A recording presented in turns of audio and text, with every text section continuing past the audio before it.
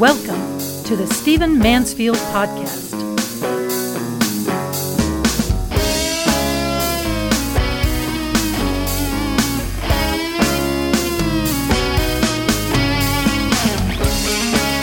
Well, welcome to the Stephen Mansfield Podcast. It's great to have you with me. I want to dive right in and do something unusual in this podcast. I want to talk about a religious issue by way of talking about reclaiming civic grace, reclaiming the ability to work with people that we don't fully agree with, and to do so, hopefully, as modeling something that we desperately need in our times. Now, if you follow what I do, if you read my books, if you listen to my perspective, then you know that I often talk about the Latter-day Saints, the Mormons. I wrote a book some years ago when Mr. Romney was running for president called The Mormonizing of America. It wasn't my title, but that's what the publisher went with. I did a lot of research and had a lot of help from the Mormon community and wrote a book in which I took my basic position, which is that I deeply admire the Latter-day Saints. I deeply admire what they produce today, what they produce in terms of leaders, what they produce in terms of American patriots. Stunning if you live here in D.C., how many Mormons serve our government, how many are in the FBI and the Secret Service, etc. And you just have to be grateful to them. You have to be grateful for what they produce. You have to be grateful for what happens in the lives of young men and women when they go on mission, which is this tour they do early in life of service, disconnected from their families. It's amazing what it produces. It produces CEOs, it produces presidential candidates, it produces great congressmen and senators. It just does amazing things. However, having said all that, and I'll say a bit more about that particular side of Mormonism in a bit, in the book I made it clear that I don't agree with their supernatural claims. So I love who they are. I have friends who are Mormons. I have some of the best men's leaders I know are Mormons, and I work in the area of leadership of men.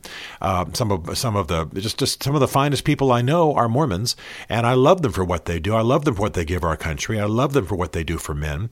Some of the best websites, some of the best programs for men produced by Mormon friends. It's not necessarily produced by the Latter-day Saints, but produced by Mormon friends. And so that's absolutely what I'm celebrating and committed to, while at the same time not believing in their faith in terms of its supernatural claims. If I did believe in their faith, I'd be a Mormon. At the same time, they don't agree with me. They would disagree with my faith. They would disagree with my kind of garden variety traditional Christianity. Mormonism began with a claim that all prior religion was flawed, an abomination, etc.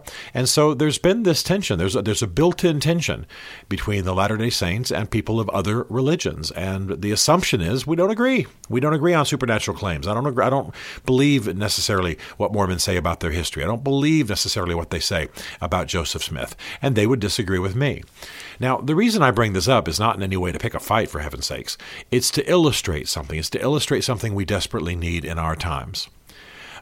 When I work with other people, in fact, most of the people I work with, I would have, if I worked at it hard enough, some reason to distance myself from them if I require that all who are my friends and all who I work with are people I agree with 100%.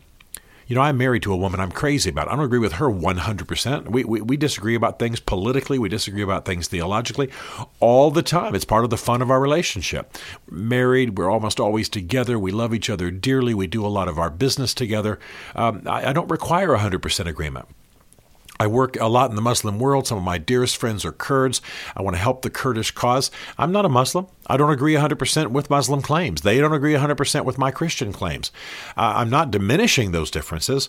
I'm saying we can hold to those differences and understand them and still be able to work together.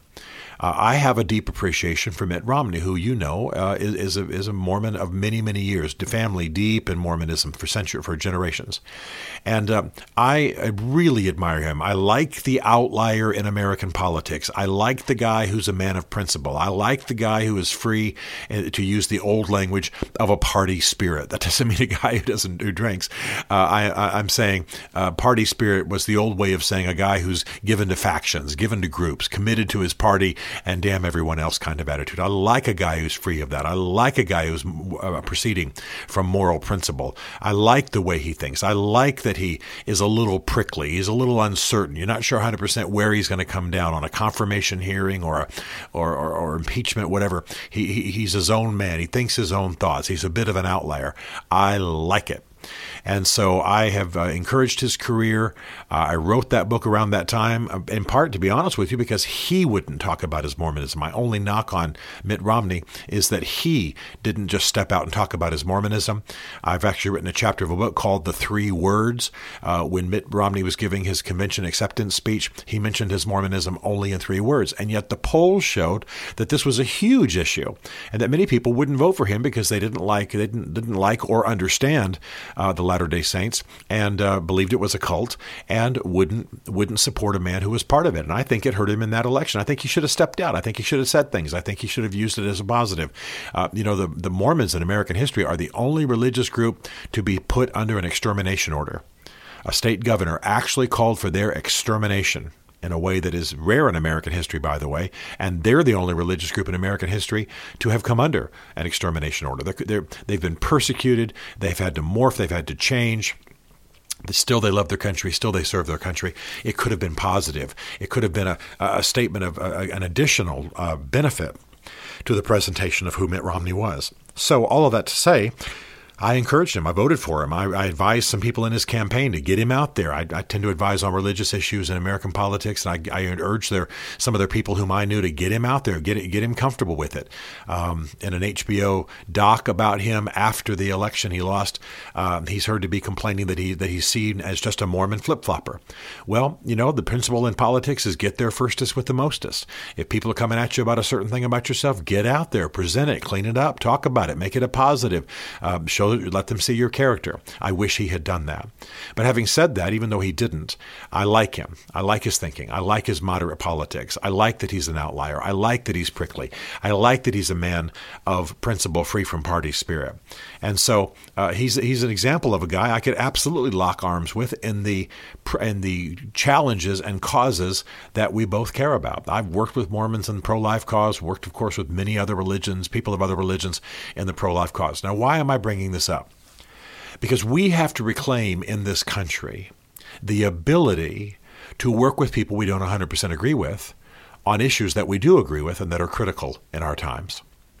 There's this identity politics, which has come out of the academies and come out of political analysis, come out of campaign analysis and stats, causes us to see people in little silos, causes us to see all blue-eyed Lithuanian Jews as a certain political group that has certain issues and certain claims and certain complaints, and they stand alone.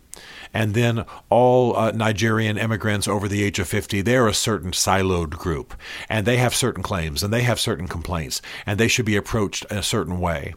And this is part of what produces the thing you see in campaigns where a candidate will go in the South and talk one way, go out West and talk another way, go another way when they're talking to Sikhs, go another way when they're talking to Muslims, go another way when they're talking to Black Baptists. You understand what I'm saying? It's an idea that rather than the job of the state is just to assure a strong economy and let everybody benefit, that you basically divide and conquer. You talk to all African-American women. You talk to all African-American women over the age of 50, all African-American women who are professional women with a master's degree between the ages of 30 and 50. You deal with them differently. You approach them differently. You market to them differently. You extend their complaints. You light a fire under their complaints. And you reach them by identifying with their unique politics and making promises to their unique needs. Well, in my opinion, it divides. In my opinion, it sets us apart. In my opinion, it causes what we've got in America right now, which is an identity politics-ridden society where you have a bunch of people making claims, even to the point of violence, based on what their individual group feels to be their needs and their wrongs. This has all come out of our universities. This has all come out of political theory. It has all come out of political practice of recent decades. And what it does is it feeds the idea that we can't build, so to speak, across the aisle. We can't build bridges. We can't work with other people. I'm pro-life. I have worked with Catholic priests. I have worked with Muslims. I have worked with Latter-day Saints. I have worked with atheists who are pro-life. I have worked with anybody who will stand with me for the cause of the unborn. And by the way, never more important time than now to do that, because Mr. Biden is acting as though all of our problems would be solved if we just increase the war on the unborn. I can't believe the expansion of abortion rights and services that his administration has engineered just in the first 30 days. It is pretty amazing. So, an important time to lock arms across the aisle, across the divide. And by the way, not just on religious issues, even though I'm using that as a model. An ability to work with people who are different. For example, one of the things we need to be working for in our generation is a limitation on government reach, a limitation on government control. People can really do some things better on their own. Private organizations, states, private associations, they can do better on their own. The state is not all. The state is not ultimate. And if we're going to have rights, if we're going to have freedom, we have to keep the state in check. It can't be involved in everybody's business at every level. And so that's a bipartisan, that's a multi-ethnic, multi-gender, multi-generational cause. That's where I, as an older white male, can team up with a 16-year-old. I can team up with people of any ethnicity, any color, any political persuasion, if they agree with me on this issue.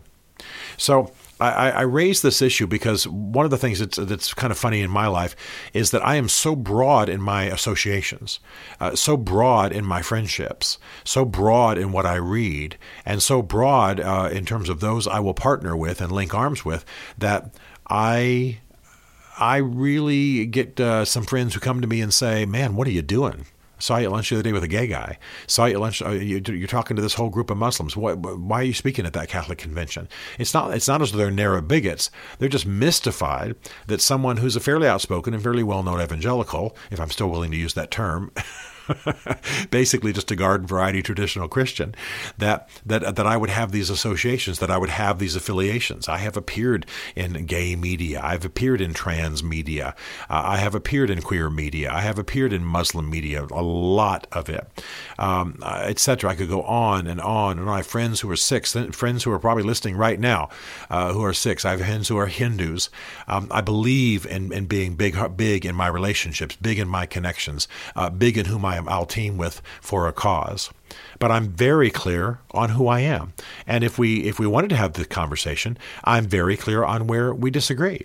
I think you know that I guest lecture at a Saudi university. When I go over there, I sit with a mullah, and we talk about where we disagree. Pretty high-ranking mullah in Saudi Arabia, just in the same way that I've been with the senior mullah in Iraqi Kurdistan. And we talk about where we disagree. We talk about the causes. We talk about the challenge of extremism. We talk about Christians and Muslims getting along. And then we work together to make a difference. What I'm trying to illustrate here is that I want you to be, here's the big boy term, epistemologically self-aware. I want you to know what you know and why you know it. I want you to have a firm grip on the things that are distinctives of your faith, of your life, of your belief system. But at the same time, I want you to be willing to reach to the like-minded, even if they're only like-minded in a certain area. Even if they just share your view of taxes, or even if they just share your view of abortion, or even if they just share your view of military spending, for example. Build coalitions. Be willing to reach across the aisle. This identity politics, this idea that we have to separate and be a separate political entity from everybody we don't fully agree with, is really hurting us. And it's hurting the cause of truth. I think I've told you before here that if I had to start a political party tomorrow, I would call it the American Common Sense Party. And it would be built on those set of principles that we all, as Americans, pretty much agree on. We pretty much agree on. But we are not allowed, we are not given the green light to associate together and work together for those core principles, because someone comes along and tells us, well, you disagree with those evangelicals about this. Well, that guy's Mormon, therefore you're not with him. Well, that guy's an immigrant from Africa, therefore you can't really join arms with him. Hey, that guy's Middle Eastern and he's probably Muslim, and who knows, may have terrorists in his family, and here he is in America. What are you doing associating with him? I'll tell you what, I will lock arms with anybody who shares a cause that I hold dear and is willing to lock arms with me. And so I mention my Latter-day Saints friends because I have so many of them. I mean, I've lectured at Brigham Young University. I've lectured to the Temple security team. I mean, I've got dear friends who are Mormons. And yet I have no problem saying, and I know many of them are listening right now, that we disagree, for heaven's sakes. We disagree. And if we wanted to sit around and talk about where we disagree, we could do that by the hour and maybe even generate some tension. But why? Traditionally, through the centuries, people have known they disagreed and still found ways to build bridges. One of the stories I most love that I've written about in my book on the Kurds is the way that when decades ago, when Jews in Iraq were making Aliyah, they were returning to Israel, that many of their Muslim neighbors in villages that they shared, Muslims and Jews together, would keep the synagogues clean and alive and often with candles burning in them as a tribute to their departed friends. So here you have Muslims keeping synagogues, keeping the Jewish synagogues clean, swept, tended, candles burning in them for whatever Jews might want to use it, but mainly in tribute to their departed Jewish friends. I find that tender. I find that beautiful. I love stories like that. And we've got to be careful in our time about the politics, the philosophies, the radicalism that causes us to believe that we can't work across party lines. The ability to work with people we disagree with, the ability to have as neighbors people we don't fully agree with, is one of the great strengths of America. I actually like those movies from World War II where they show all kinds of different people in a military unit. And of course, they're produced as almost like propaganda films, but still, it's good to see Sands of Iwo Jima or whatever. And, you see the black soldier. You see the soldier who's from, New York and he's Italian Catholic. You see the guy from Alabama, white guy from Alabama who's Baptist and farmer. And, they almost always talk like a hick in the movies, which is not historically accurate, but whatever. You see the diversity. The whole message is it's diversity going to war. And I believe that's what we've got to do. So thank you, my LDS friends, for allowing me to use you as an example where we disagree, what I've said, etc. But thank you also. Please hear my absolute devotion to you and my absolute celebration of who you are in American history, who you are in American public life, the contributions you make, the contributions you've made to my life, and some of you being my very dear friends. But what I want to say here, what the core issue is, beware of identity politics. Beware of any message that tells you that you cannot have friends broader than your immediate group of hyper agreement. There are those I agree with almost 100%. And then there are those I don't agree with. And believe me, the people I don't 100% agree with and who don't 100% agree with me are the vast majority in the world. It's just true. But I believe as a Christian, because I'm a Christian, I love big, give big, welcome big, have a big dining room table, bring a lot of people together. Love that. Love it. Believe that's how we're supposed to live. If you're being told in your church that you shouldn't associate with anybody who might be a sinner or who might be, of a different faith, you're missing an important part of the message. Scripture actually tells us, I'm speaking to Christians for a moment, Scripture actually tells us not to engage in xenophobia, which means a fear of strangers, but to engage in xenophilia, love of strangers. That's the word that's translated hospitality in the New Testament. Love of strangers. Love of those not like you. Love of those from far away. Love of those who are different from you. Cultivate that love. Cultivate that willingness. Build across lines. Build across divides. Doesn't mean you're going to get tainted. Doesn't mean that you're going to get some on you. Doesn't mean that you're going to, in some way compromise or become quote unquote liberal or all the different things I've been told. It actually means that you are going to be clearer about what you believe and what you don't believe, but then more secure in working with people across lines. I'll tell you one more thing. I've done a lot in the Middle East, and one of the reasons that I make a little bit of more progress maybe than some others do in the Middle East is I'm very open about who I am. Now, part of that is that I'm so public as a Christian that, I couldn't hide it if I want to. These people do have Google after all. But the other part of it is that I have found in my life that when I go into India, when I go into the Middle East and the Muslim world, when I go into portions of the world where the dominant religions are not ones that I hold, that they actually respect me for being open about who I am. I've walked right up to Kurdish officials, Muslim officials in other countries and said, look, here's who I am. Here's what I'm here to do. I want you to know I'm a Christian. I'm not hiding that. How can I help you? Will you give us permission to do the following things in your country to help your people? And almost every single time they will say, thank you for not hiding. We always know who's here. We always know what they're actually doing. But many of them come and they basically lie. Well, we're selling tin, or we're selling, we're selling books on the street. What they really know they're doing is distributing Bibles. Okay, let's just be as open about it as we can. I realize there are some places in the world where you can't do that. I wouldn't walk into China and do that right now. There's a great deal of persecution against Christians.